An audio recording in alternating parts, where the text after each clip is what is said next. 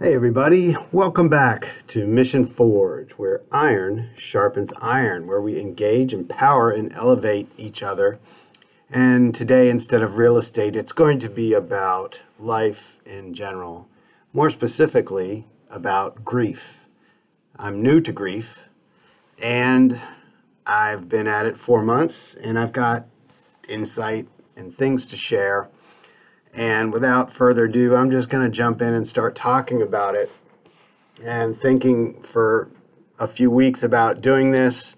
And the best way I could come up with to get out the things that I have to say is just to frame it in terms of opposites, ups and downs, darks and lights, ons and offs, whatnot, almost a yin and yang. And hopefully it'll convey across well to you and be of meaning and of value. And I don't want to go into too much about, why I'm experiencing grief, but 4 months ago, lost a son. And so that immediately began my journey of dealing with the loss. And I have experienced a lot, and I hope that an ounce of what I have to say is meaningful to you. So, opposite number one, there's two approaches. You can just let it flow, and you can stop it. So, there are times where letting it flow and letting it all out is really just the way to go. It needs to be done. And there's times where you just have to pick up and move on. You've got to get back to work. There's other people in the family that need you. But then on the flip side, you've been hurt. Something has happened to you, and you need to deal with that. So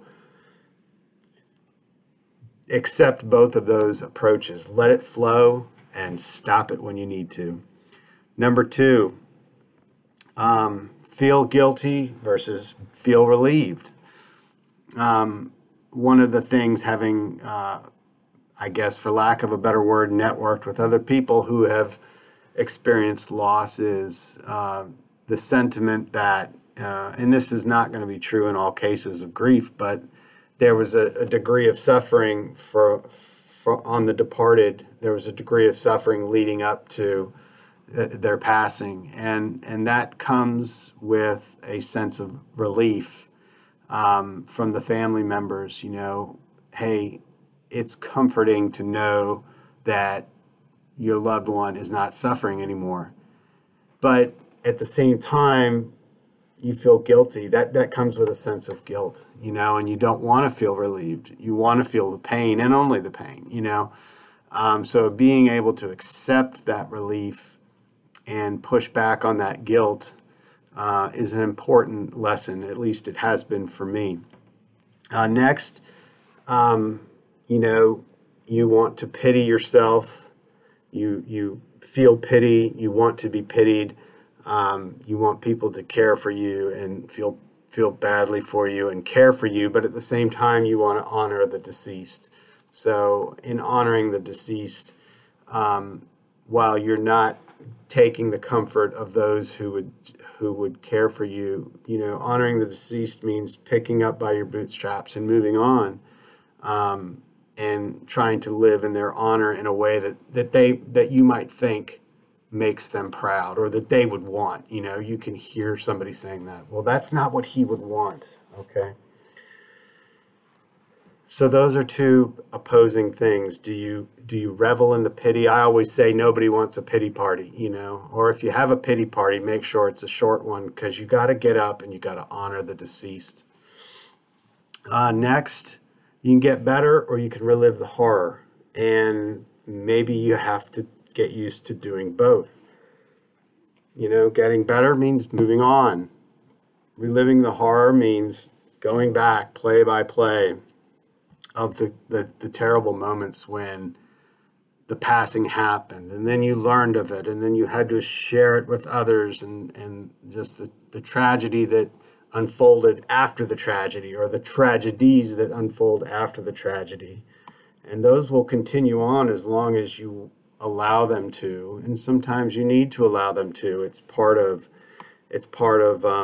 letting it flow, so to speak, if you go back to the original dichotomy that I had.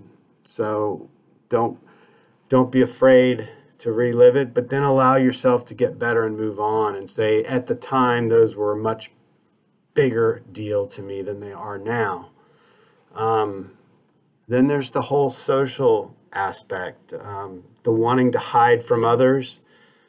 And then the opposite of that would be being transparent and open, sharing unintended depths of what you've been through and what your loved one had been through. And both of those also have appeal, and some are appropriate and some aren't. I struggle too. It's like, how much of even just sharing this is beyond the bounds of, a personal tragedy? What does it matter to anyone, But then I think hiding from others and keeping it all inside and not perhaps opening up to somebody else who's grieving and giving them the opportunity to vent and talk and heal a little bit. That is a crime in a way as well. So you have to balance these things. There are times when you don't want to be social. You don't want to go to the party. You can see sometimes others are uncomfortable talking to you because they don't know what to say as somebody who's grieved. Maybe they are so stricken themselves that they can't bring it to themselves to confront you. So another dichotomy: do you hide from others? Do you completely open up and become an open book? And then there's the whole aspect that you can insert in there. What privacy rights do you want to protect from your loved one who's passed? This is a simple one. Remember the good, remember the bad.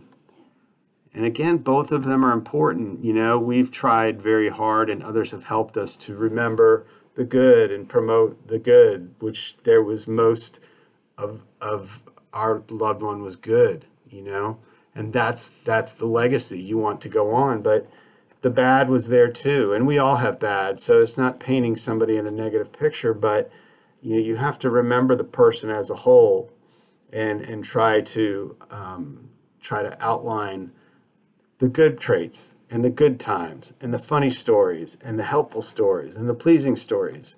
But then if they had a bad experience or a bad action, you have to remember, and hopefully somebody else can learn from that. Winding out, I've got a couple of more. Take the spotlight and then shine your light on others. So you can take the spotlight and be the center of focus, or you can turn it around and say, I can't tell you the number of times people have come to me and said, and I know they've experienced recent loss, and they'll ask me, how am I, So that would be me taking the spotlight. Sometimes you got to do that, and you open up and you talk and you say, well, I've had a shitty week, and then, but you got to turn that around, and you have to be this for other people. Hey, let me talk to you. How are you doing? What have you been feeling? What experiences have you had? Because you have to recognize that other people need the opportunity to talk as well, or at least you give them the opportunity to talk, and sometimes they're not ready. Last, I want to say, get better soon or live with it forever. One of the things I'm learning is that this isn't going away. This is the rest of my life, and I will deal with this, and I'm not going to get better soon. All right. Now that might be a short-term thing. Like if I'm down in the dumps, right, I'll get better soon, right? I'll get out of that slump, right? And then move on for a number of days or weeks or whatever until it hits again, right? So get better soon. But this is not something you get over, and it shouldn't be. It's just now a different way of life. Grief is a way of life, whereas before it wasn't. And that's just part of the new reality.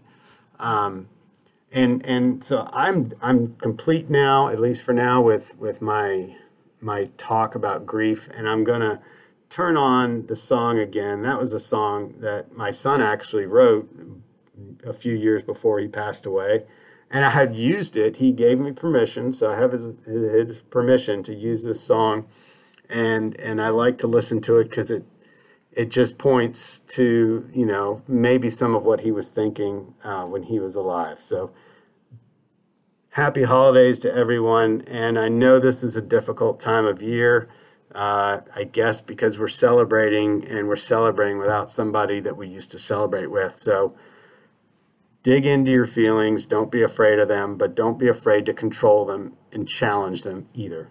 Peace out, everybody.